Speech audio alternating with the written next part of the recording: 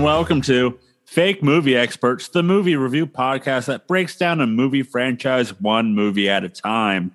We are doing the Fast and Furious, and this week we're doing Fast and Furious Tokyo Drift. Did your brain shut off there for a minute? Well, yes, it did. Because we even did the practice record. It did, because this is the third movie, correct?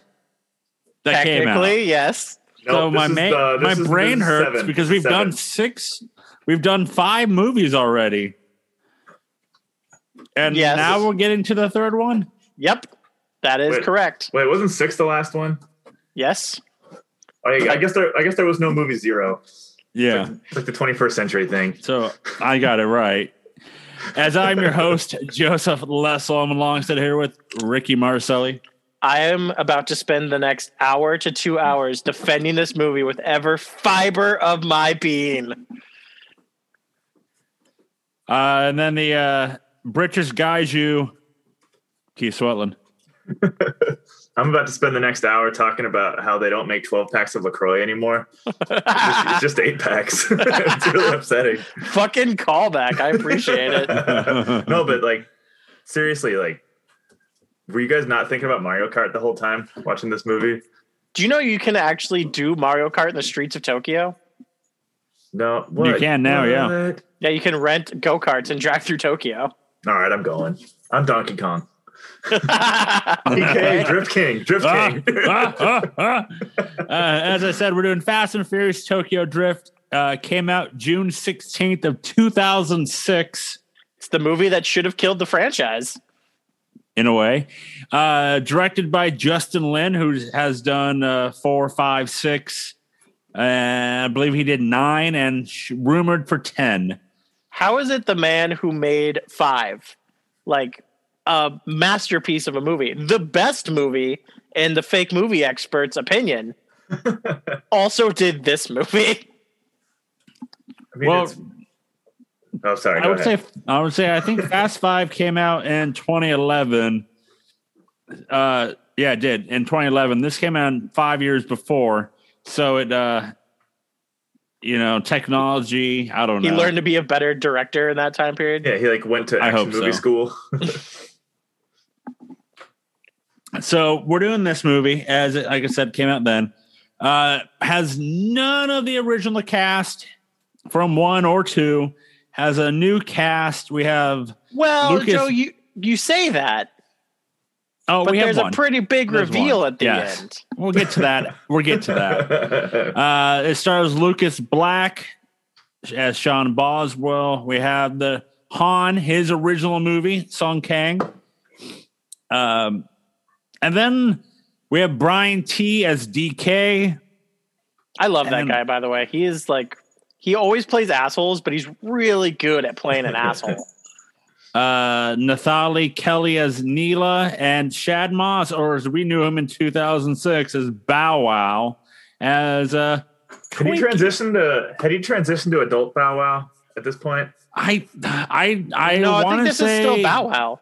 I want to say like medium Bow Wow. He was medium Bow Wow at the time. That was a terrible joke. I'm sorry. It's fine. You've done a lot worse. I know, but that one was boring and just not even. Oh, it's not offensive, so it's not that. No, not like. What am I? Some kind of South Park Grimlord asshole? I mean, kind of. No. Jeez, I've got feelings, man. He's already off the rails here. Keith, do you want to tell me about how deep Rick and Morty is and how much meaning it has? Yeah, I'm just saying Rick is a person we should idolize and respect, and he's a very deep and intelligent character. I know this is Keith. This is your first time watching this movie. Very first time. I watched this at the $1.50. Cool. That's a good place for it. And it was worth, at the time, it was not worth the $1.50. I don't remember if I saw this in theater, because my thing used to be I would go to my dad's every summer. I would go live with my dad for a month every summer to just go spend time with him. And he always had satellite television and had all the movie channels. Dang. And I just remember one of those summers, Tokyo Drift was in I would watch it like every other day on the movie channels. It was like there. I'm like, fuck yeah, Tokyo Drift. All right. Oh, it's funny. It's funny you mentioned the $1.50 theater because, like, as you said that, I had this like all the nostalgia waving in of like the smells and like the feelings and textures of that place.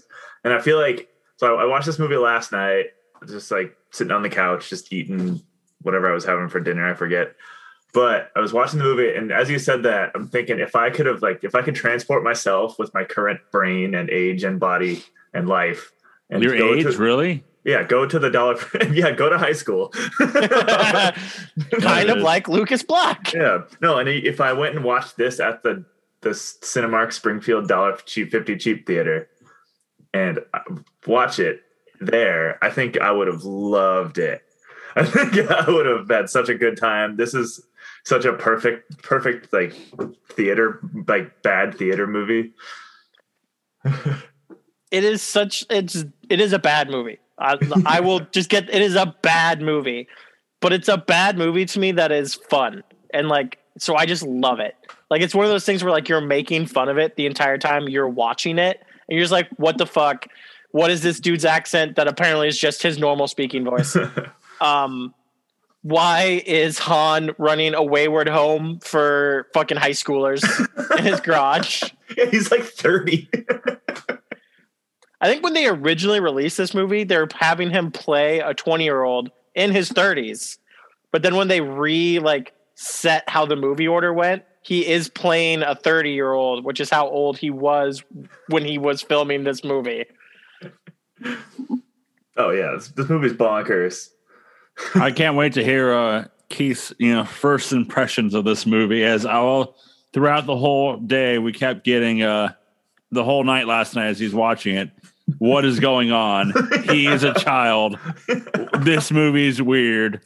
I really appreciated the Zachary Brown tweet or text of like, Zachary Brown is in this. No, I told him I called him by his real name and the text message there, Brad Taylor. Where the oldest Taylor child who we watched grow into an actual teenager on television in the 90s was now playing a teenager 10 years later. We watched him do puberty in front of us. And then to be creepy and tell people where we live, watched him get arrested for domestic disturbance just this last year. Wasn't that in our own hometown here? Yeah, yes, it happened. Yeah. Badass. So I was looking up Han's age, and in the time frame, he is 36. That doesn't help. I know. Dude, he's just looking for people he can trust near him who are 20 years younger than him. That's what I'm talking about. He takes 17-year-old kids and does crimes with them. I don't know. So silence. I got nothing for you. I got nothing on that one. So Rick, give us a plot breakdown. All right, ladies and gentlemen, boys and girls, please gather round for the reading of the plot synopsis to Fast and the Furious, Tokyo Drift. Sorry to interrupt, but I literally need this.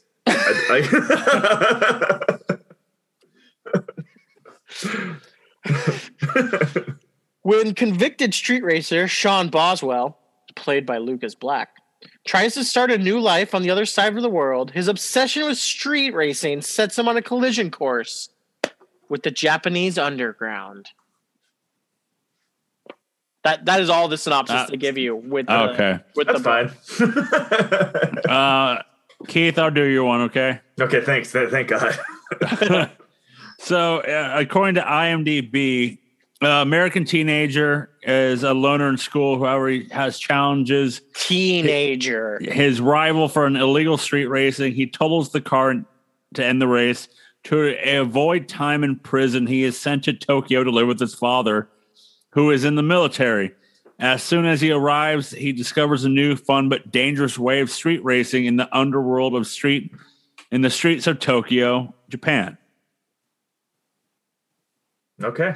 I don't know if that helped Joe or Keith anymore. Try to understand the plot synopsis to Tokyo Drift. I watched this movie, but as you were saying, it's kind of a bad movie, and I like bad movies, and I'm not Like I'll develop my opinion over the record here as we think about it.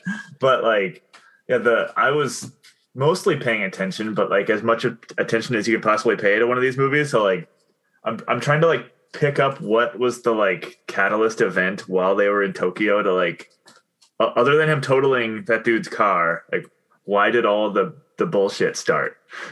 Like what? Like we'll get there as we talk about. But let's talk about how he got sent to Japan.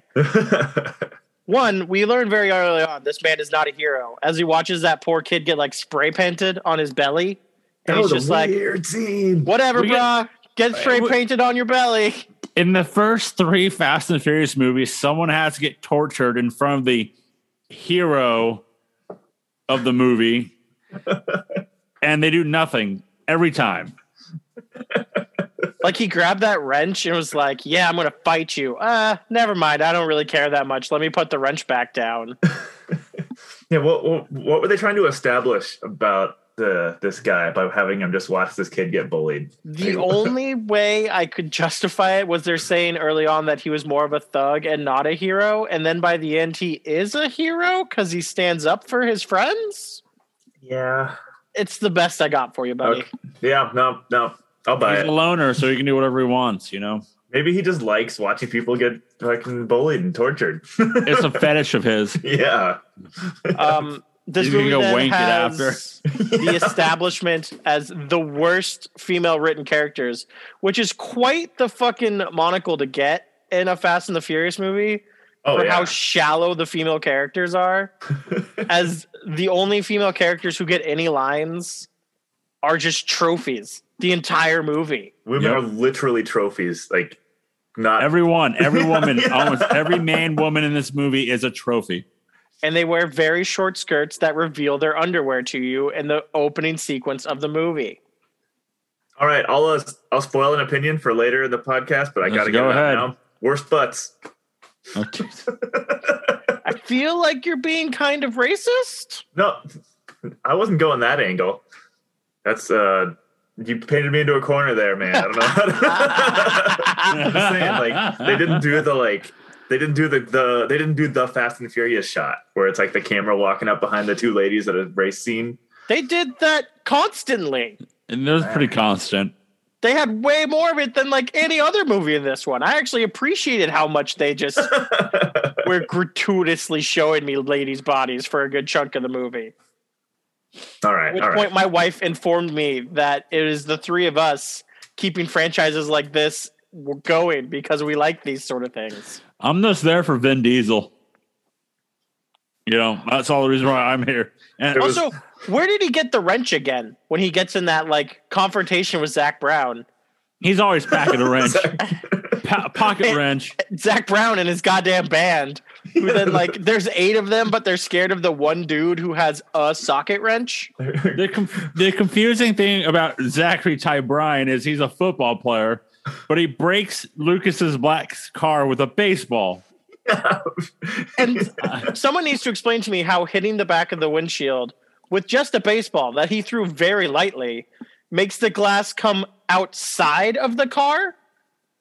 Like he hit it outside. The glass would then go inside the vehicle, not break and fall outside the vehicle. So I wish this movie would have had more of that high school bullshit because that was like this, like making dumb bets and like having stupid fights in parking lots and at high school is pretty cool in this movie. And I wish there was more of it. Did either of you notice what the mascot was for this high school? It was a duck. It's the Ducks. Why are they purple and yellow? Yeah, that was an odd color scheme. I don't know. There's a lot of odd. That was of all the odd things in this movie. That's the least odd. Like it was odd, so they decided to have a street race because they're fighting over the blonde girl, and she's like, "Well, since you have a shitty piece of car, shitty car, and Home Improvement son has the Viper that Tim Allen let him use, they race for the girl." But like during the race, to have her. And the thing is, like, we'll get to it in the music and stuff, which is awesome. But during the race, she's like, "Do you love me? I guess I'm going with him." Yeah. Okay. Yeah, like because that's how like functioning people work. It's like, oh, that guy won a race. I'm gonna go gargle his balls now. Hey, it's like the menage moment in one. Menage. Well, except she actually said to him, "Hey, go win this race, and we'll have a sweet 3-way." Yeah. But Like yeah, this was just like, I thought you like it was so weird, like very toxic relationship, just Yeah. all around. according to Justin Lin, these hoes ain't loyal. To where These like hoes ain't loyal. multiple times men freaking out of just a different dude talking to their girl in any know, sort right? of fashion. Yeah, throughout the whole movie, trophies. That's right. There's They were just trophies. like a serious like ego problem. Like everyone just lacks confidence in this movie. Viciously. Yeah. But Keith, this race had a pretty sweet song to go with, right? Yeah, it did. Like Oh, instantly man. as that came on, I'm like, oh God, we're gonna spend way too long talking about Ba to the Ba. So this is even further after. Okay, hold on. Let's go back in the history books here to 2001. Fast and Furious 1 comes out. We're reaching that's peak new metal. So we got the Limp Bizkits and Korns kind of riding on top of the world. There was a point when Korn beat out the Backstreet Boys on TRL. So we're talking about that time in history. This is about 6 years after that moment. How do you just have that information to go off the top of your head? Don't worry about that. Anyways, I'm getting there. so that time in history really like painted the textures and the world of Fast and Furious 1 and created this weird thing where you get half saliva and half Ja Rule energy inside of a movie. And I like to think that that's what the writers were thinking in this when they decided to throw Kid Rock in there. Just a wink and a nod to the past and a smile that we're all moving forward. Keith, I don't know how you felt through this movie, but I thought the music slapped in this movie the whole time. Fucking A. Oh yeah, they're the best. I'm trying to like think of this movie as going back. It's fun to think about this movie as the 7th or 6th movie or whatever, and it's also fun to think about it as 3 coming after 2. Well, Right? guys, I have a question for you. So, Fast 5 happens in 2011, Yes. and then Fast and Furious 6 happens in where are we at? 2013. Okay. Yes. Do you know what year Tokyo Drift is supposed to take place in? I'm curious as fuck. 2014? Just like a year later, isn't it? 2013. Oh, it's the same year? Yes. So like it's not even a full year after Giselle dies? No. Didn't they have iPhone SEs back then? Probably. Okay, so you bring up the fact that but flip phones are actually still a major thing in Japan. Flip phones are still used up to now. Flip phones are still super popular. So like Okay. the thing that really dates the movie Okay. is like the TV in the cop place, which is like just the oldest tube TV. Cars, fashion, music. And then the iPod scene really, Yeah, I love the iPod part. really puts the movie on its dated sequence. Well, it's retro for them, you know? I don't know. Yeah, like I wish they would have fought over DVD players or something. Make it really trendy and all that. I do appreciate that even though we only had to deal with cops for a very short window in this movie, that the cops, as in all Fast and the Furious movies, are still complete asshole shitheads for the like few scenes we get. Yeah. As the detective's like, you're going to go fucking down, shitty 40-year-old teenager. And then his mom shows up and he's like, I want to bury my face in your mom's tits. I don't know. His like weird deadbeat dad was essentially a cop. That guy was such a fucking loser. He had some pretty shitty parents. Like his mom seemed a little open, shall we say, in her appearance. And yeah, his dad was just kind of like, oh, you need to go fight the Yakuza now, the most deadly like mob in the world. All right, son, have at it. So we've already joked about how Zachary Ty Bryan we saw as a teenager. Brad Taylor. As he We saw him in the 90s. Do you want to know how old he was during filming this? God, he was ugly. Let's go. I'm going to say 31. Okay. I'm gonna go. I'll bet he was 21. No, that doesn't make any sense. 2006, he was a teenager in like 97. Okay, so Rick, you got one thing right. I know he was in his 30s. No. He was 25. Oh wow. For this. However, I win. Age well. However, he was 25 in the year 2006. So if the movie takes place in 2013, he is 31. Oh, nice. Lucas Black is 23 in this movie. Uh-huh. In real life. So he would have been 29 or 23 in the movie because he's 17, plays a 17-year-old. Really the movie's just set in 2013, Joe. Their aging doesn't show up in the movie. Oh, Zachary Ty Bryans does.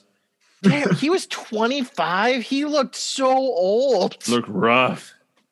Oh yeah, we all saw those mugshots though from recently too. Like is he a booze hound? What's his poison? I don't know. I think other hound. I think you're right. Like, because didn't he get in trouble when he worked on Home, like in the later years of Home Improvement? Like that's why he wasn't on the show in the later years, because he had that I was a famous kid in Hollywood type thing where he just kind of like lost his shit. I get sex addict vibe off of him. He seems like a sex addict. Are you really just looking in the mirror? He's a sex addict. I don't have sex. That's gross. He's a Virgo. Yeah, that's why I'm the horny judge on this show. Yeah. He's always Erdican for squirting. Yeah. And just making scales 1 out of 10 of horniness. They really nail like right off the bat how shitty his dad is when he shows up in Japan, somehow finds his dad's little fucking shitty shack. And his dad's like, "Oh, I thought you weren't coming until the 7th. Motherfucker, it is the 7th. It's like, "Oh, I better get my whore out of here." Yeah, that was pretty like a weird portrayal to like try to get him to look bad by having like this like a sex worker come out of his house. It was odd.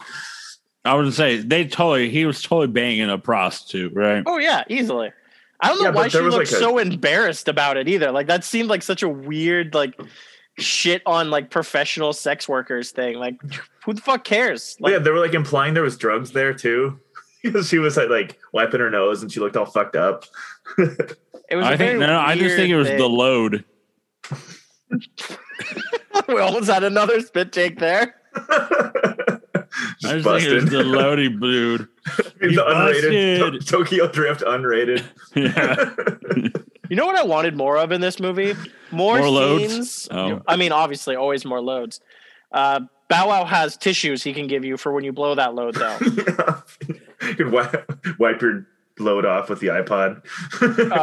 I wanted more scenes between 40-year-old high schooler and the weird noodle lady outside his window. I thought that was a really cute scene. That was clever. Yeah, that was nice. Yeah, they could have done like a cool callback where she like gives him like Wilson. It would have been a Wilson moment. Oh, good God. I swear the side characters in this movie are hands down better than any character not named Han in this entire movie. Like the two fishermen guys, while he's trying to learn to drift, just shitting on him the whole time was so funny to me. Okay, Joe, I'm not sure what you dug up being lore master, but the whole the Han like oral fixation eating thing.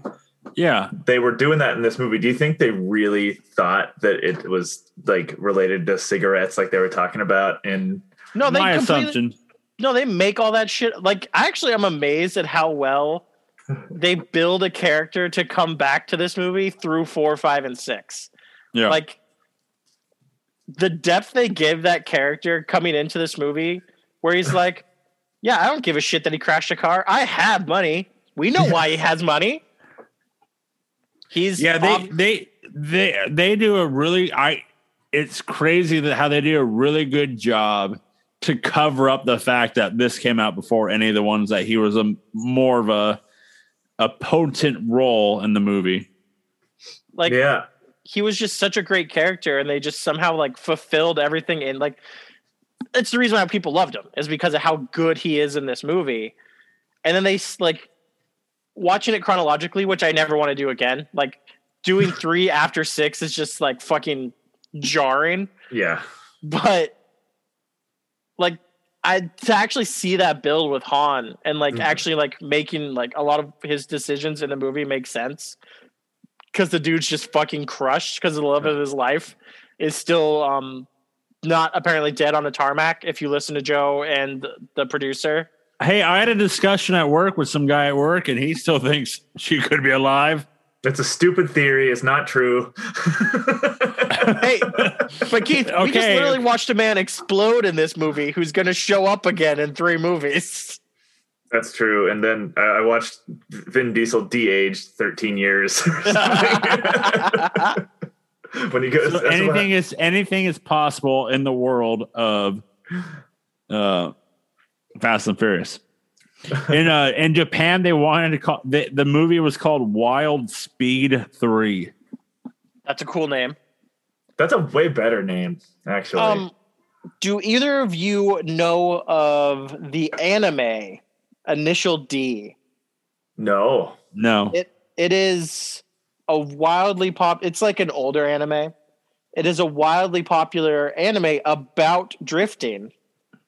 And the scenes of them drifting through the hills, like the mountain road, very much a callback to Initial D.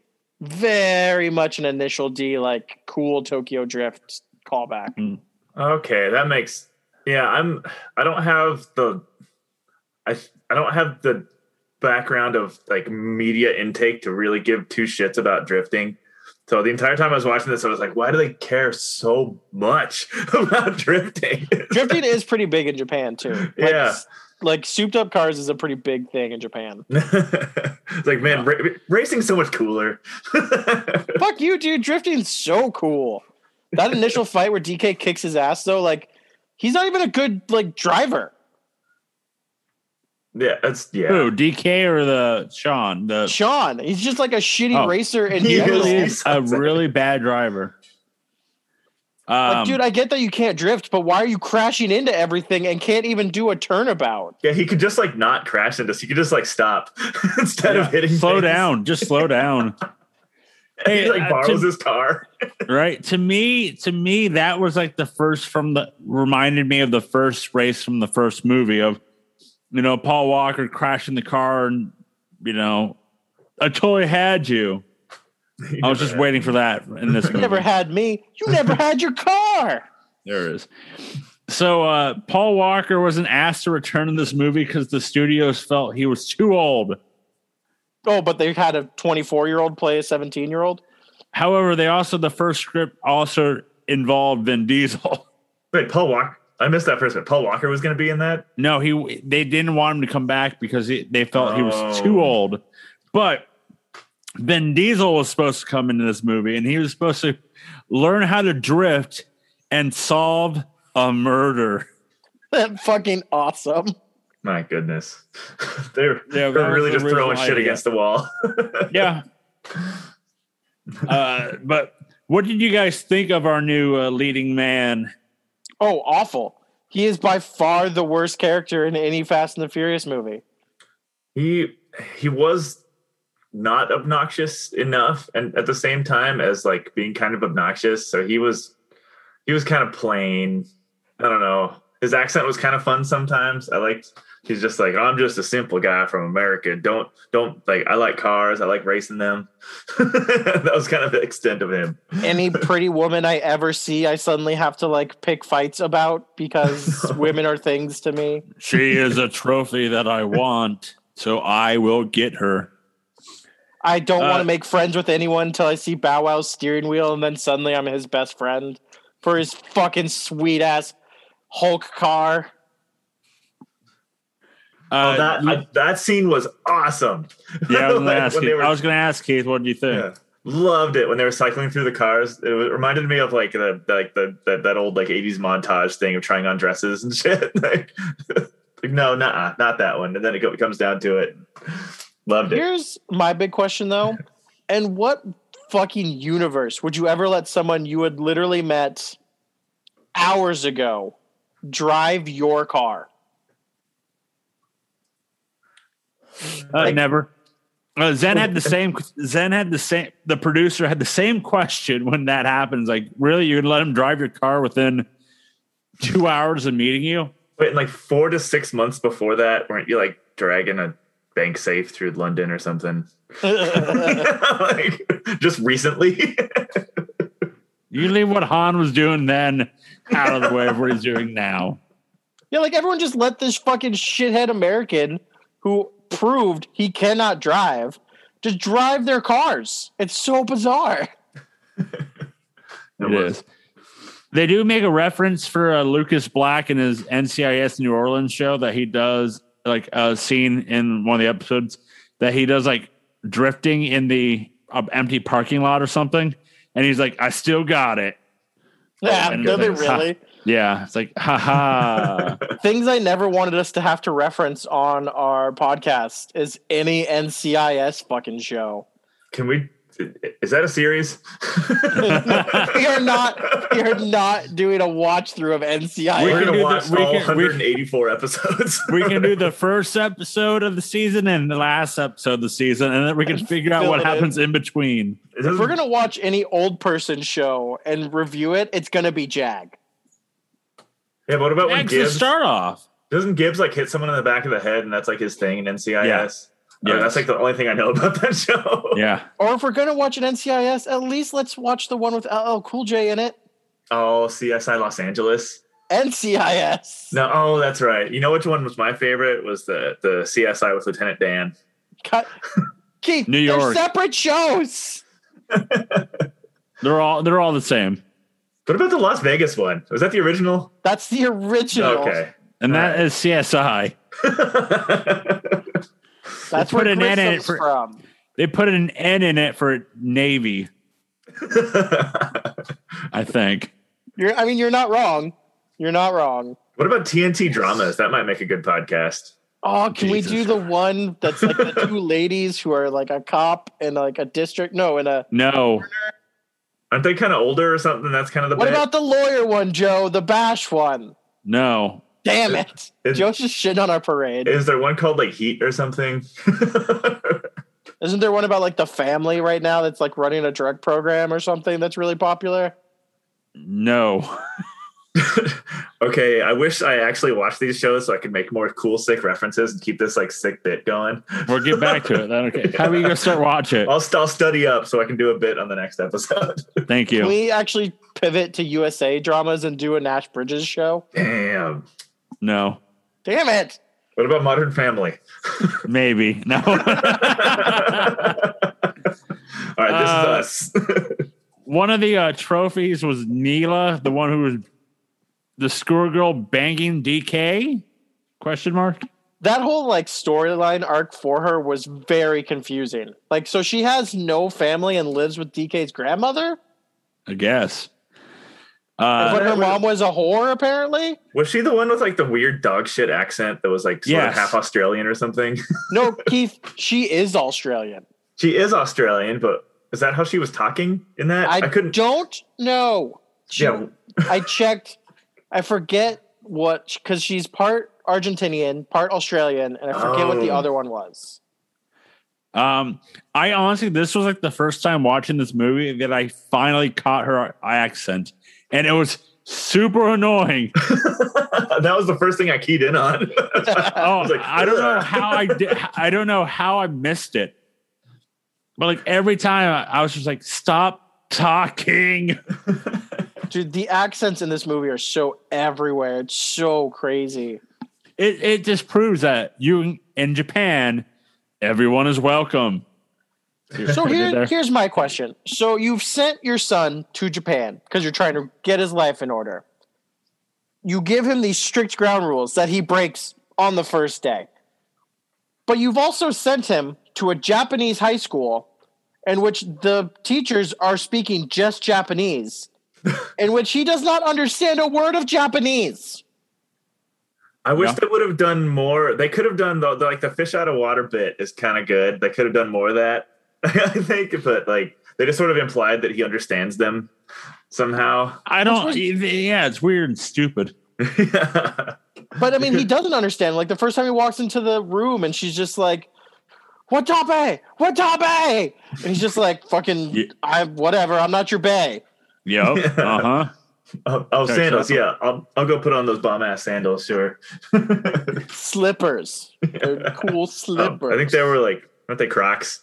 They kind of look like Crocs. It's basically how Crocs were formed. Yeah.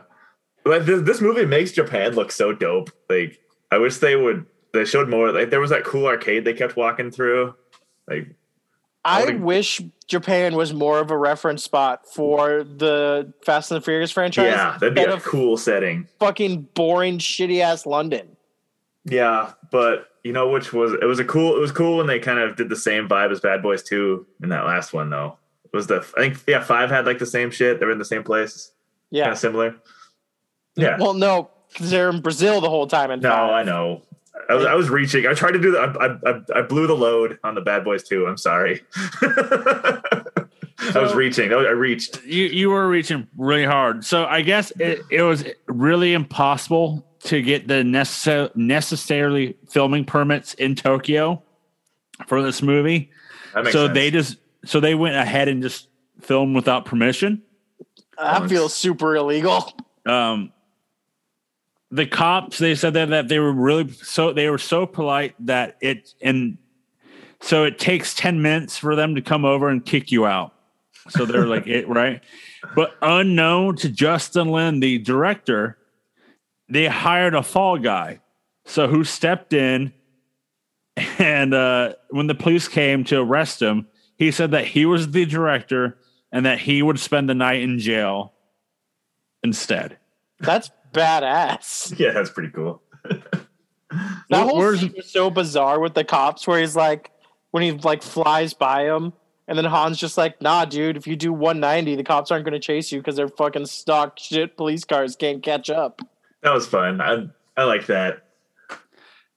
Like, let me ask you guys this question. Cameras? Well, it's 2013, so they should, but you know. What had a better plot? Too Fast, Too Furious, or this one? That one's easy, too. I don't. Why are you doing this to me? I mean, it's obviously two, but like, I don't. What are you trying to get at? This movie is far superior in every way to almost every Fast and the Furious movie. So I don't know what you're trying to do right now. I'm That's just a ridiculous statement. Yeah, that is a goddamn ridiculous. You're just trolling now. Yeah. I was, so for me, I was really excited to watch this movie, but while watching it, I'm just like, yep, okay, when's the end? First of all, fuck both of you. This movie is glorious. Wait, didn't this movie do my thing? Was it a tight 90 like I was bitching about? In one of the past the runtime episodes? for this movie was... I'm going to say hour 47? 144. Oh, sick. So okay, close. that movie, that just literally gave it like almost a star for me. Also, I mean, how do you not love a movie in which they break the fourth wall? When you have that random scene of everyone jumping into elevators and Bow Wow gets in an elevator with all the fine ladies, and he literally winks at the camera. See, you know what I don't like in my Fast and Furious movies? Someone breaking the fourth wall. Fuck you, it was so stupid. I loved it. I'm like, why? Why would you put that in the movie? I'm down. No, I think that this movie it was so close to being like cult classic bad. I think. It was close. Right there. They needed more fourth wall breaking scenes. It should have been sillier. Like that's what I think I'm keep coming back to. Because I'm looking at my notes. And while I was watching it last night, I was taking it way too seriously. Because that's what last three movies have been like pretty like grimdark serious mode. Oh yeah, no, this is definitely not that. So then like I'm like all my notes are just trashed now because I'm like, well, that's obviously the continuity doesn't work there. There's a plot hole. Blah, blah, blah, blah. Oh yeah, you got to throw all that out. There are two scenes that really tie into the actual plot of Fast and the Furious that you can see in the other Fast and the Furious movies. You don't even have to actually watch Tokyo Drift to be a part of the franchise. I'm actually surprised they didn't just fucking retcon this whole movie. because it's a piece of shit that doesn't fit in the actual series. It would have been fine. Like, it could have been like a Fast and Furious tale or something. But they didn't, and I love them for it because it's like so fucking stupid. It's like the Matrix spin-off movie. The Animatrix? Animatrix, yeah. How it was like Animatrix. somewhat part of the Matrix lore, but it wasn't at the same time. Oh, it's all up in there. Yeah. Also, I mean, you love Han being awesome and his fucking awesome speeches through this whole movie, where he tells you to figure out what he wants to drift for, and apparently Han is drifting to get sweet poontang. What was the speech where it says was that Han saying, "Look at these people, look at those people"? There was like they're scared.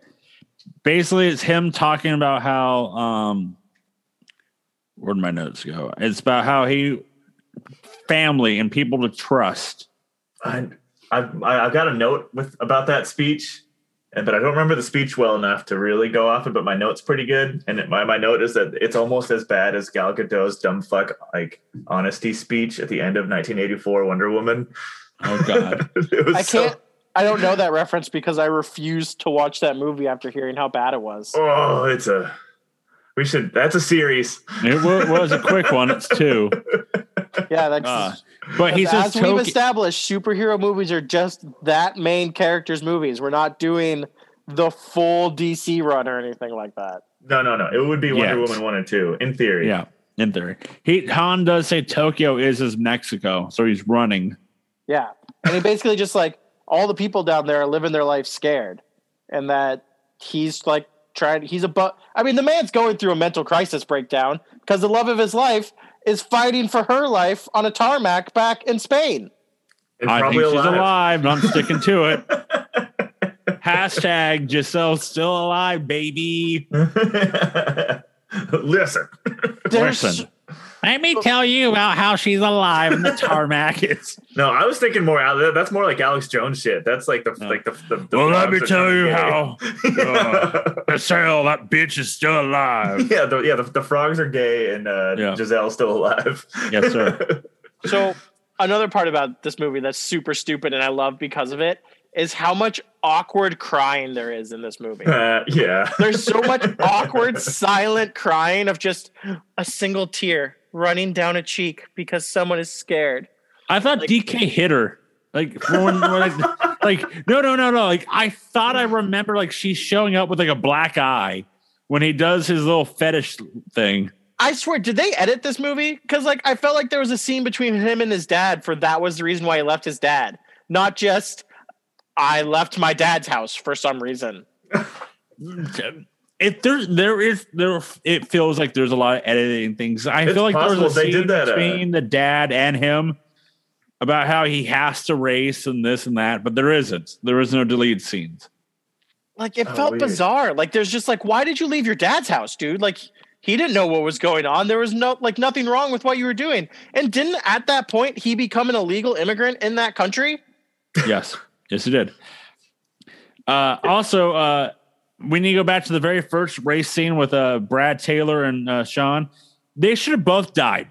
Oh, yeah. There's no way you fucking hit one of those concrete tubes doing like, what do you think he was doing? 70? Oh, 60? Yeah. He like almost split 70 to at least 70 to 90.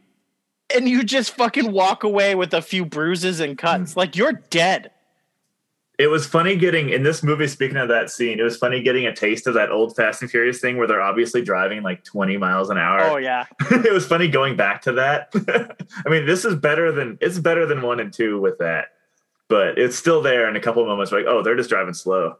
But yeah, he full on bifurcated his car on that pole, and they both just walked like him and the fucking batshit crazy toxic lady. Just walked away as if nothing happened to them. Then, hey, correct me if I'm wrong here. Another weird thing is that it's just another adding to my theory about how just insane and weird the dad is. But he's like the kid. He's just going out and making friends, doing weird car shit. They're not like doing anything terribly crazy or wrong. They're just like doing car stunts. Like it's not even implied that it's illegal that much before. I mean, there's a scene with the cops later, but like. He just doesn't want him to go to cars because he has a history with cars, but he's just going out making friends. Because of that history with cars, though. It's like he's been in multiple accidents, gotten arrested multiple times for bad driving. It's just like bro, cars are like a fucking trigger point for you. You need to stay away from them. Triggered. Yeah. What are we, fucking pussy snowflakes here getting triggered? I wasn't triggered. I have to say though, I fucking love the weird Uncle Yakuza boss guy who just like fucking apparently was bored and decided to like stir some shit up. Oh, the Yakuza guy he was odd.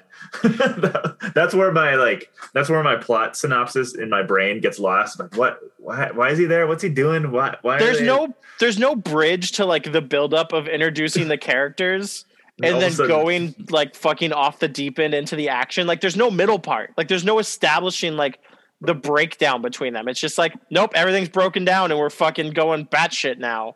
Driving through the streets of Tokyo, popping off, doing sweet turnaround shots. Yeah, I started off this podcast asking about like the catalyst moment for the Yakuza and all the gang shit and all the like the problem they have to solve, but now I don't care. It's fine. Well, I mean, the whole way they set it up is that the uncle just kind of comes in to talk to his nephew, and then he's like, because apparently his nephew keeps his books in a different way. He's like, I can't even understand half the stuff that's in there. And the nephew's like, ha ha ha, uncle, it's so easy if you actually think about it. And it's like, then why can't even I tell that you're getting stolen from, you dumb piece of shit? Well, Han said it earlier in the movie about how DK is just playing the phony thug life because his uncle is like Yakuza boss.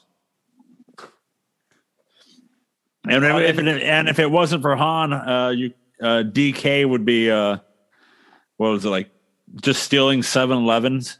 Essentially, yeah, like just getting the protection money from convenience stores. Yeah.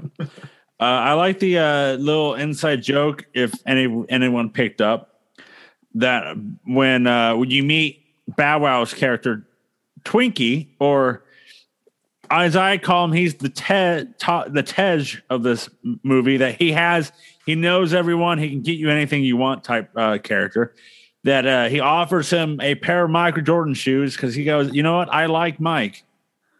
I didn't even pick up on that part. That's clever. All right, Joe, but let's get into this conversation now, because you have mentioned Bow Wow's nickname. Oh, I just did, yeah. Okay. Twink. Who in the living fuck thought this was a proper nickname to give someone? Speaking of loads. Field in like a full franchise.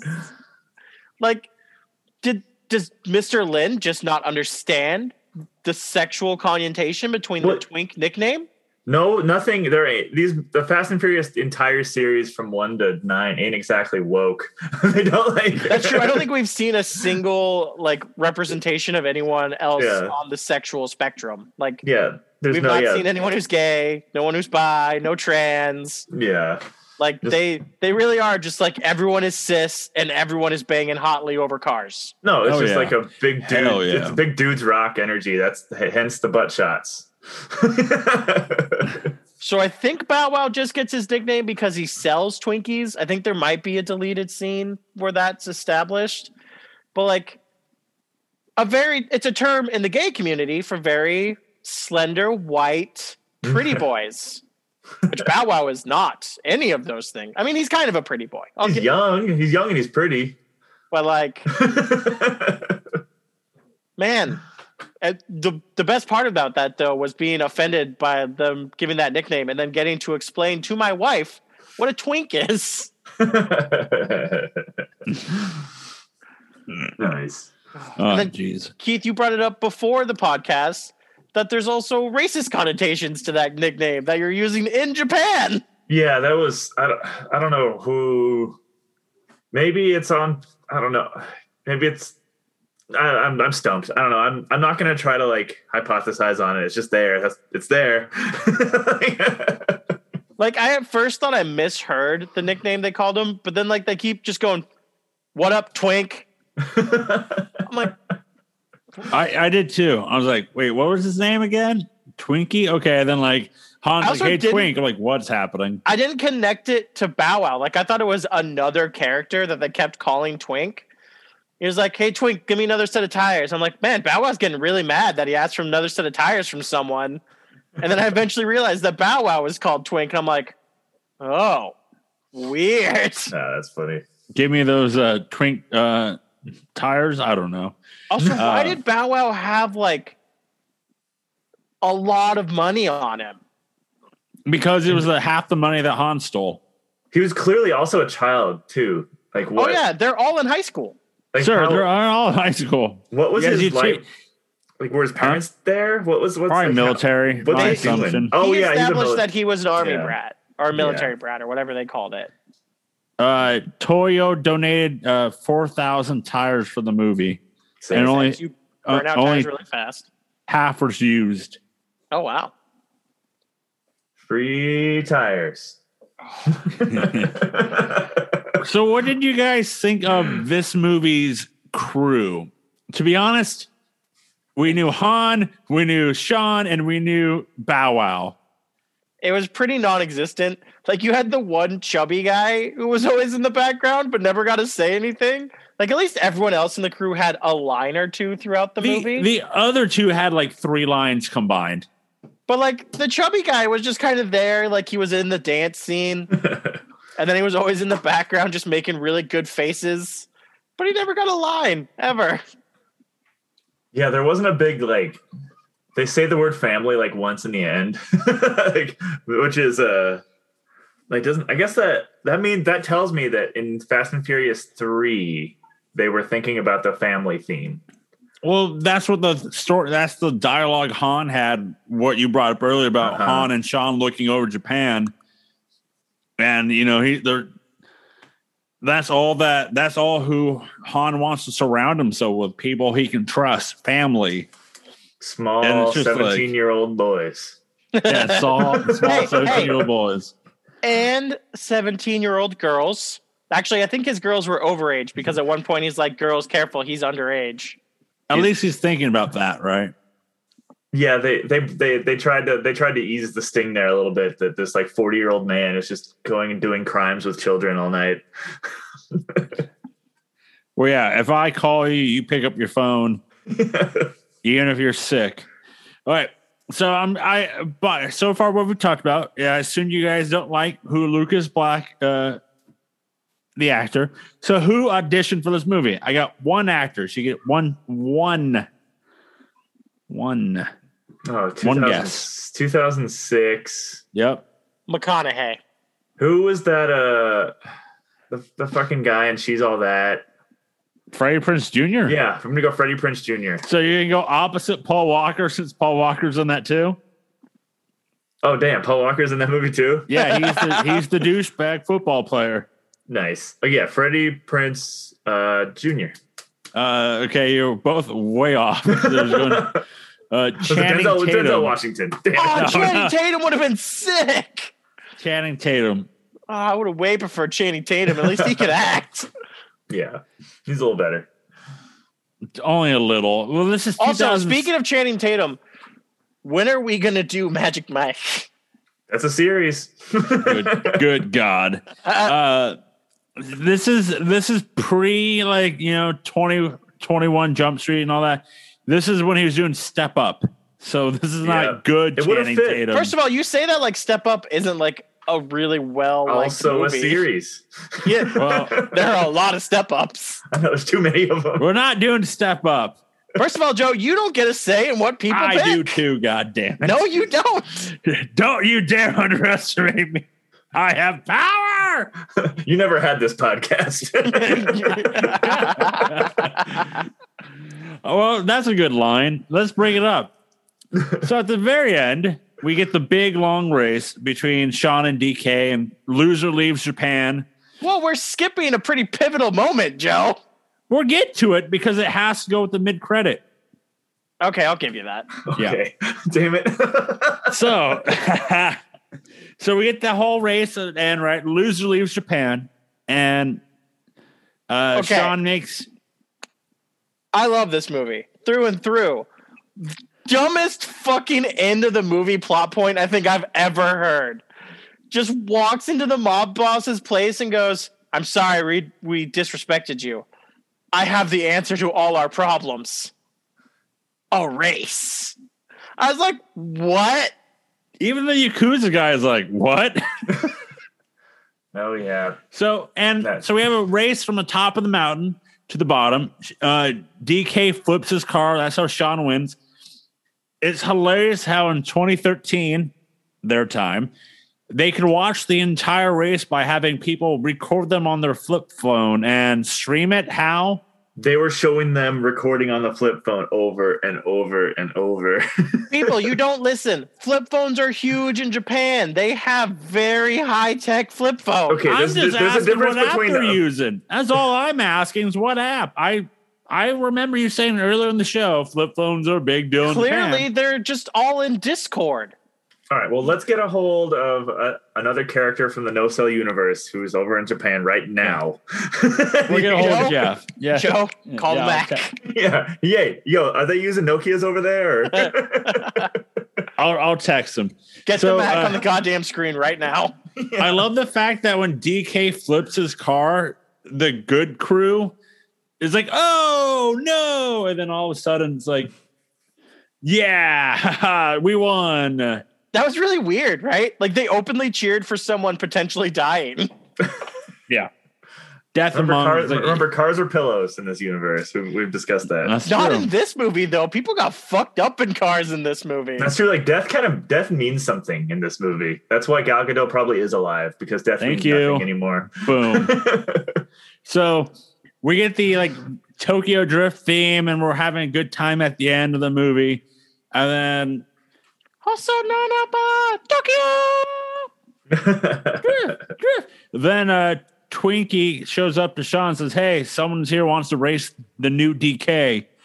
And he's like, not tonight. He goes, he used to roll with Han. And then he's like, let's do this. Car pulls up, and by God, it's one Vin Diesel. All right, we need to go back before we go too deep into this, because this really pissed me off. So they're building up to this. One, he challenged DK to this drift race with no car to race with. Yep. To begin with. Why didn't they just fix the original car he broke instead of trying to make a car that could not drift? By the way, drifting is not just an engine. Putting a Skyline engine in a fucking American chassis doesn't turn it into a drift car. Science. Are baffling. The last 20 minutes of this movie are baffling. You don't make an American muscle car into a drift car by just sticking a Skyline GT fucking engine into it. That's not Science, the way this man. shit works. Science. The frame of the vehicle in a lot has a lot to do with how drifting works. Science. Sorry, I had to get that out before we move too far. So we see Vin Diesel, and hey, nice car, because they're both Sean loves the American-made vehicles, and Dominic's like, I won this off Han, and then we end it with them racing. Since it is the Fast and Furious world, I'm assuming that one Dominic Toretto beats him, so the guy becomes DK for one night only. Well, Joe, I think we find out what happens to that race in the next movie. In the next one. So we'll find out in the next one the results.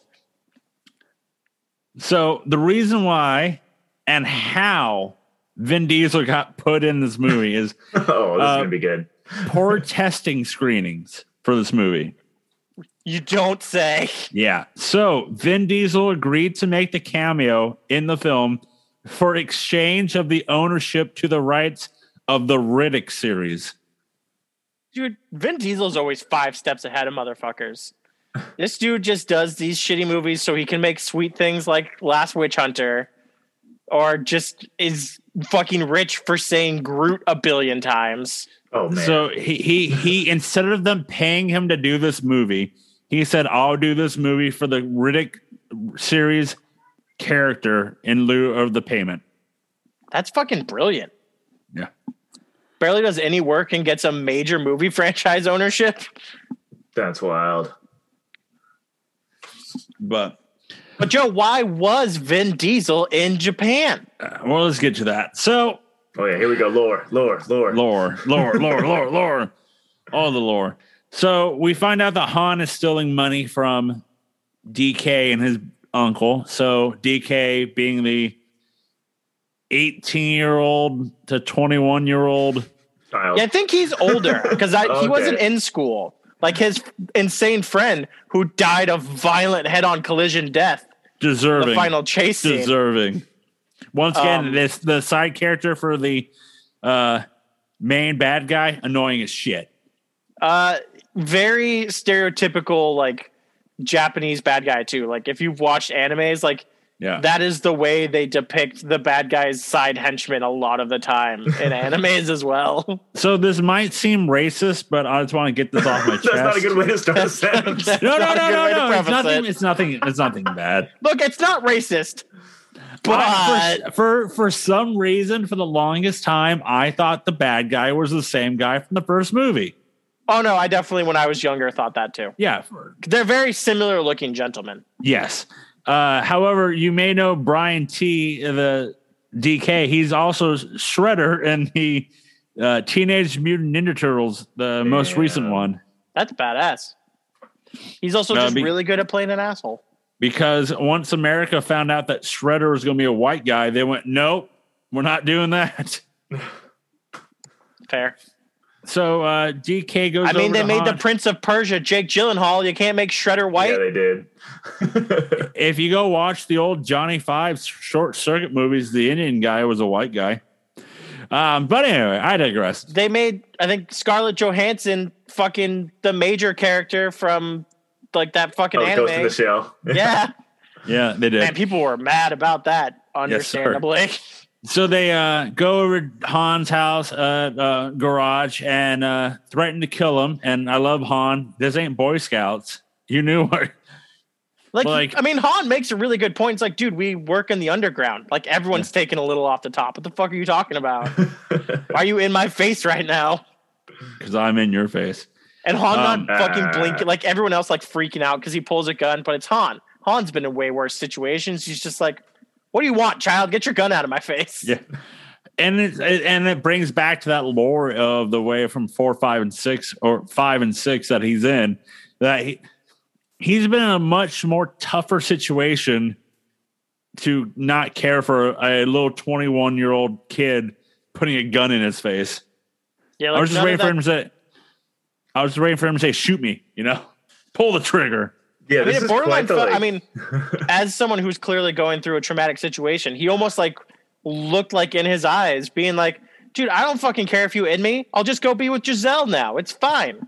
But this is quite the midlife crisis he's having. Giselle's not alive, Joe. Stop holding on to this fairy tale. No, I'm on board now. God damn it! It's like Mace Windu. He's still alive. I give you that one. Mace Windu is alive. Yeah. And I also buy, because I love the fucking image in my mind of one of those transports just transporting whatever pillows they use in the Star Wars universe. Pillows, and that's and how he lands in that. We all saw how far Anakin jumped in 2 and then just landed in a speeder going through the air. Yeah, it's fine. Mace Windu is fine. Just down an arm. It's fine. That's fine. It's fine. However, Twink. God damn it. Nope, that's his name. There's nothing funny about that. Does he even get another name at any point? Or is his name just Twink? His name in the movie is Twinkie. Yeah, like, he never actually gets a real name? Nope, that is his real name. That's Twinkie. Not his real name. If there's his name is Twinkie. His nickname was Twink. Easy. I want to fight his parents. Look at the IMDb. It does. I'm not disagreeing with the fact that the movie only called him that because that's all they called him. But he had to have been given a birth name. Yes, probably. But it's Jerry. Bow Wow Twinkie. Oh God. Twinkie shuts the garage door, and this allows Han to escape. Then we get this big chase scene of DK, Sean, and Han driving through Japan. And then all of a sudden, as they're drifting through a big pile of people, they keep going. And then all of a sudden, a car rams into Han. Which, I mean, if we take this movie as itself, a really disappointing end to Han that he just gets killed by a random T-bone. Like, that seems like bullshit. So then Sean gets out, and then he runs over to Han's car, and you see him bleeding and stuff. Then the car explodes. Dude, that drift scene though through like that iconic Tokyo like intersection was really cool. Yeah. Dangerous because there's people right next to these cars that are drifting. that was pretty cool. I like that. Yeah, with this, he didn't even slow down. He didn't blink when that crowd of people crossing the road. Because it goes back to that whole conversation he had with Han, where he's like, "I'm not scared. I don't care if I murder people by driving over them." I will say I thought it was corny. The idea of like you have this whole high speed chase going on, like music and action sequences going, but once they go drifting, it goes like slow motion music. They went, that was a little like, corny. No. And then, but you did get the sweet scene of DK turning his car around and shooting back at Han. I mean, that was awesome. So we see Han's car explode. So let's go back to a movie that we just watched, Furious 6, for the mid-credit scene. Mid-credit scene for Furious 6, it's the fact that is that drift scene, and then a car runs into Han, but we find out who drives that car, as it's one Jason Statham. You know what they should have done? Older brother of Shaw. Who is Deckard Shaw. His brother is dead and is coming for the Toretto family. Yep. Okay, so in the newer versions of Return of the Jedi, they superimpose Anakin Skywalker's ghost in the end. Why couldn't they just like slip Jason Statham into this movie? It would have been so easy. I mean, because you never actually see in this movie who's in that car. They just go back, do this scene to insinuate that it's Jason Statham who took advantage of the opportunity to wreck Han. No. And then make it seem like there's way more time after Han gets T-boned because they show Jason Statham walking by the car and throwing something down. Well, in this movie, he threw the necklace down. Oh, the cross necklace. Whereas in this movie, it's like almost instantaneous that Han explodes. But I guess you could also say like it took time for fucking 40-year-old high schooler to get out of the car that he just wrecked again to get over to where Han was. Yeah. And Han explodes and dies, and it's sad and traumatic. And then there's trailers for Fast 9 and Han's alive. Yeah, death. I'm telling you, death. They don't care. Like dying means nothing. There's no. That's why Giselle will be there, and unless you're Paul Walker, nothing matters. Hey, that's real life, not the only death. Life. Yeah, the only death that matters is when Wiz Khalifa sings about it. Also, he doesn't die. Yeah, he just goes on. He vacation. doesn't die. We're talking about there in Furious 7. Let's finish up, guys. I'm not Tokyo not Drift. prepared for 7. I'm gonna cry. So this was the lowest grossing film in the franchise. Oh yeah, this should have killed the franchise. It's amazing that this didn't kill the franchise. Well, it practically killed, wasn't it? It was after this one. It wasn't like many years. Yeah, 2009. Yeah. After 2 and Tokyo Drift as the back-to-back movies, how this didn't be like, well, that's done. Let's never do that again. But again, though, I guess it's because you can just say like Vin Diesel wasn't a staple in either of those movies. So let's try again with Vin back. Yeah. And they made the shithouse that's 4. And they still made more movies. Hey, they had a plan. They had a plan. Did they? As everything in all most recent movies, they say stick to the plan. Unless you're DC, then you constantly do reshoots over and over again. Stick to the plan. All right. So, boys, before we go to our favorite part, anything you didn't like? So, Keith, first time watching. What I didn't like was nothing, because this movie is cinema perfected. I didn't like it jumping back and forth between the lines of overly silly and self-seriousness. Broadly, because this movie you have to look at this movie from 10,000 feet away, otherwise it's dumb. so if you like from a big broad scale, this movie couldn't make up its mind on tone a little bit, and that kind of bugged me. But I mean, no, it was funny. It was fine. There was a bunch of cornball. Oh, I've got it's not the ride, it's the rider. That was a good line. There was a lot of good one-liners in this movie. Like, I mean, most of the script was one-liners. There wasn't a lot of actual like open dialogue in this movie. Yeah, no, the runtime and the presence of Kid Rock really, really helped out. That doesn't help the fact about the movie. If you're saying that the movie being an hour 44 and it has a song by Kid Rock in it that has really nothing to do with the plot or the innards of the movie. That's half not the movie's a good grade. sign. Joe, he's telling you that the sprinkles and cherry on top of Kid Rock and the runtime is what helped to perfect the beautiful ice cream that this movie was. Yeah, it's the hot fudge.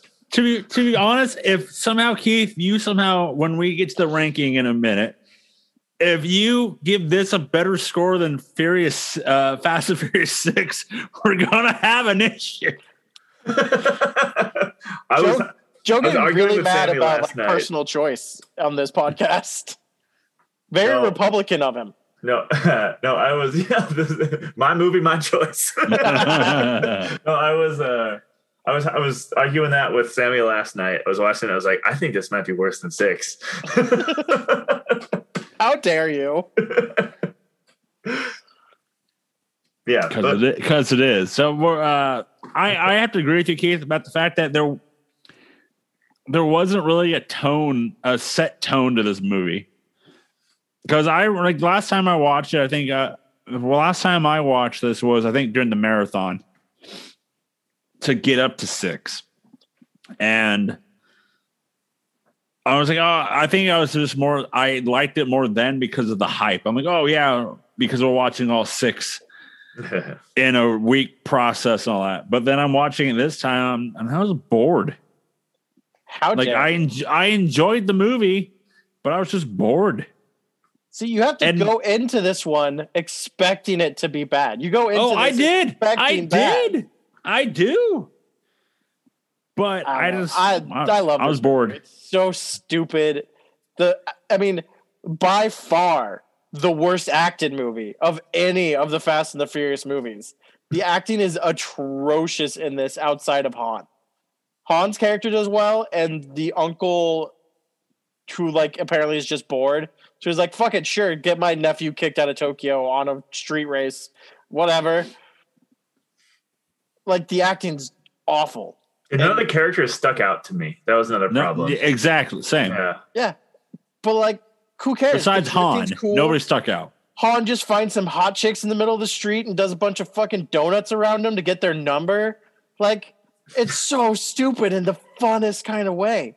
It needed more of that. I think if there would have been more scenes of them doing drifting to get the best parts of this movie are Han and Annie drifting.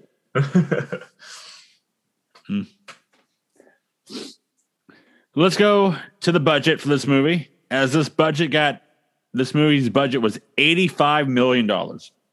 That's a lot. That's more than 1 and 2 was for sure. More than it looks like. 2 got $76 million and 1 got $38 million. Dang. Who signed off on that being okay? Yep. And they got the tires donated by Toyo, so that was a huge expense off. Let's go to the gross, shall we? Domestically, it only got $62 million. Internationally, $96 million. So worldwide, $158 million. So it made its money back, but it definitely didn't gross as much as some of the other ones. Yeah. So let's go to your favorite part. Let's go to the box office, shall we? Ooh, so June 16th through the 18th of 2006. Coming in at number 10 in its 5th week with 4.3 million, Over the Hedge. That's the Heater. It was like a kid's movie. Oh, yeah. Number 9 in its 5th week with 5.2 million, The Da Vinci Code. Hell yeah. I like the book more than I like that movie. Number 8 in its 2nd week with 5.6 million, The Omen. That's the remake of the original. Remake, yeah. Yep. Mm-hmm. Number 7 in its 1st week with 7.2 million, Garfield, A Tale of Two Kitties. God, that's the sequel, isn't it? This is the top 10. What a terrible movie year. Coming in number 6 in its 4th week with 7.8 million, X-Men Last Stand. Well, didn't get any better. Number 5 in its 3rd week with 9 million, The Breakup. Ooh, that movie was not good. Number 4 in its first week with 13 million, The Lake House. Oh, that's the weird leaving a message in the mailbox thing where like Keanu Reeves is dating Sandra Bullock years later or something. From the future, yeah. Coming in at number 3 in its first week with 23 million, Fast and Furious Tokyo Drift. Oh, it didn't even get the number 1 spot in its opening weekend. Harsh. Coming in at number 2 in its first week with 28 million, Nacho Libre. Oh, it lost to Nacho Libre. Nacho Libre was great. Nacho Libre is way Drift. better than Tokyo Drift. Then that means coming in at number 1 in its second week with 33 million, Cars. That's what this movie should have been called. It's just Cars. Oh my goodness! That was the most year. depressing top 10 we've done yet. Yeah, that's if we were ranking those top 10s, that'd be 10. That just made me sad. That one was a downer. Cars. So let's go to the ratings. And its second week, it made 33 million. Jesus Christ! Out of the 23 million Tokyo Drift made on during the weekend, it got 9.7 million for its Friday night opening. Jesus. So let's go to the ratings. IMDb gives this one a 6 out of 10. That's actually pretty gracious. All critics from Rotten Tomato gives us a 37%. Top critics, 39%. Audience, 69. Nice. So, boys, let's go to our rankings. And I'll chip in a quick Roger Ebert there while we're still there. Roger Ebert did Tokyo Drift. Roger Ebert is back from the dead to review this movie, according to the timeline of the way we're watching this movies. Hell yeah. Hell yeah. But Roger Ebert liked it. Roger Ebert's on my side. Roger Ebert gave it 3 out of 4 stars. And usually Roger Ebert's like a pretty awesome writer, but there's not like a really cool. I guess this one, this is kind of cool because it references Chekhov's rifle. It was Chekhov, I believe, who said when you bring a gun on stage in the first act, it has to be fired in the third. Chekhov might have agreed that when you bring Natalie Kelly on stage in the first act, by the third act, the hero should at least have been able to kiss her. Yeah, Roger Ebert's down with the Tokyo Drift. Because he is a fucking scholar and knows what he's talking about. Yeah. It's okay. Runtime, Kid Rock, and Ebert's opinion just shaped my world there a little bit. Yes. Yes. So we're gonna rank the Cruise, Villains, Cars, Action Sets, Heist, and Movie. Joe, once again, you're getting ahead of yourself. What am I forgetting? We need to glaze some stars. Oh yes, I forgot. Stars. Bust. The glazing. Tokyo Drift deserves its star rating. Does it? That's why I wanted to skip it because So what do you give Tokyo Drift, sir? Keith, let's go Keith first since this is his first time. Okay, this one's really important. So do you have the list handy there? Because I'm going to just give you yours, Keith, or the overalls? I'm going to need to know what I gave to Fast and Furious 6. You gave Fast and Furious 6 a 1 3/4. Okay. Not your worst Fast and the Furious movie, though. Okay. Your worst one was Fast and Furious, which you only gave 3/4 of a star. Yeah, that one sucked ass. What about okay, this is worse than 2, but better than those movies. What did I give 2? I feel like you shouldn't get this much. You gave 2 2.5 hold on, stars. give it to me. 2.5. You gave 2.5 stars. Okay. This is 2 stars. Oh my god. This movie sucked. It was funny.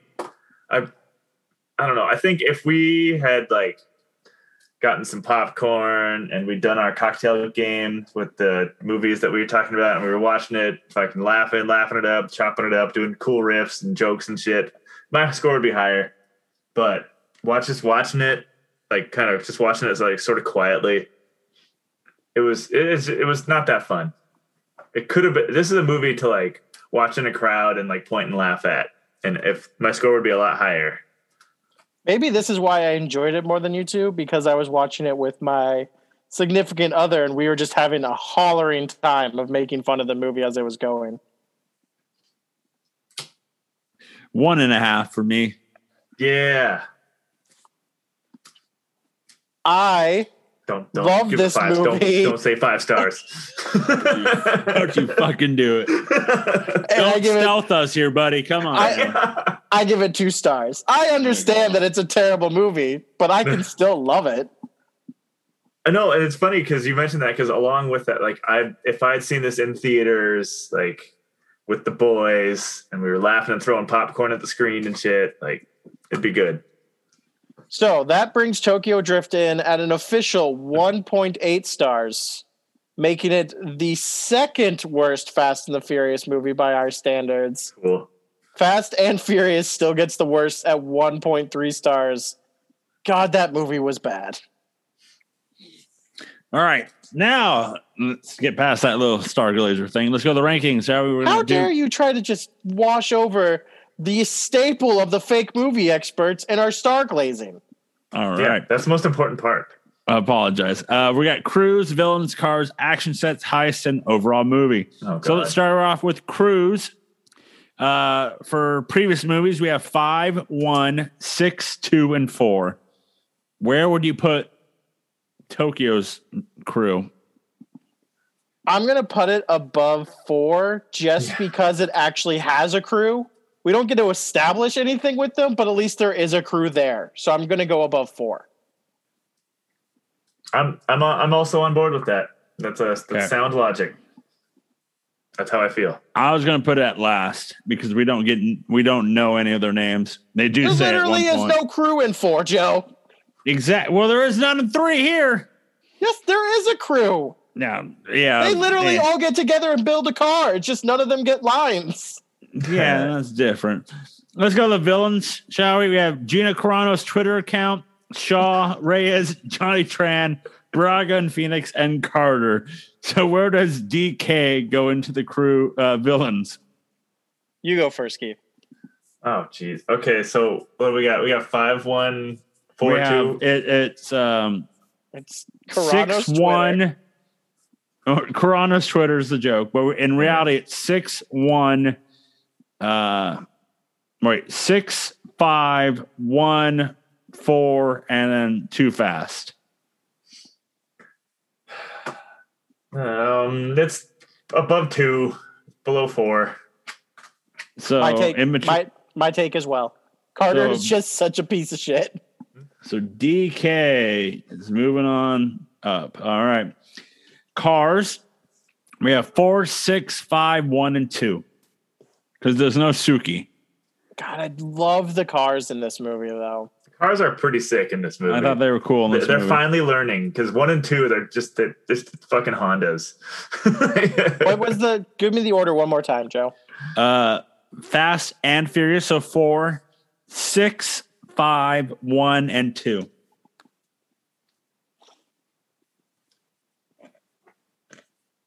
I'll put it above 6. Whoa. So you want it in second place. That's like second place? Damn. Yeah. I just love the cars in this one. Like, they're all beautiful. They all, like, get to be cool in it.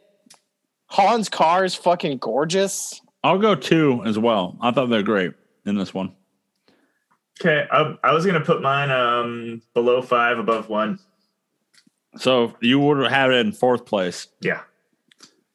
We're jumping up 2 spots. So we'll make it 2. Sick. All right, we have action sets. We have 5, 6, 1, 4, and 2. As I have written down here, the race in the remodeled homes, the drifting race in the beginning with Sean and DK, the training montage with Sean drifting, and then the final chase scene. The action shit in this movie, to me, it's the worst. It's at the bottom. I agree. Yep. Agreed. Boring. I was looking at my phone. Heist, 5, 2, 4, 1, and 6. Is there a heist in this movie? Much like 6, there is no heist, so I'm going to tie it. 6 and Tokyo are the same because there is no heist. Hans steals the hearts of those lovely ladies with that cool drift move. He makes a good point.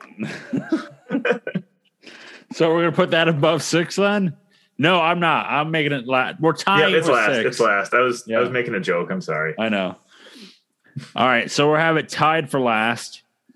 So, boys, overall movie 5, 1, 6, 2, and 4. Where do you guys put Tokyo Drift?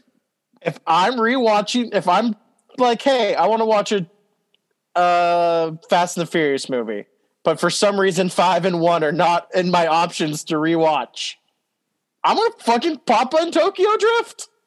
It is number 3 for me. Damn. For me, I will have it behind 2. Too Fast. So that would put it Right now, it would be it's second to last for you.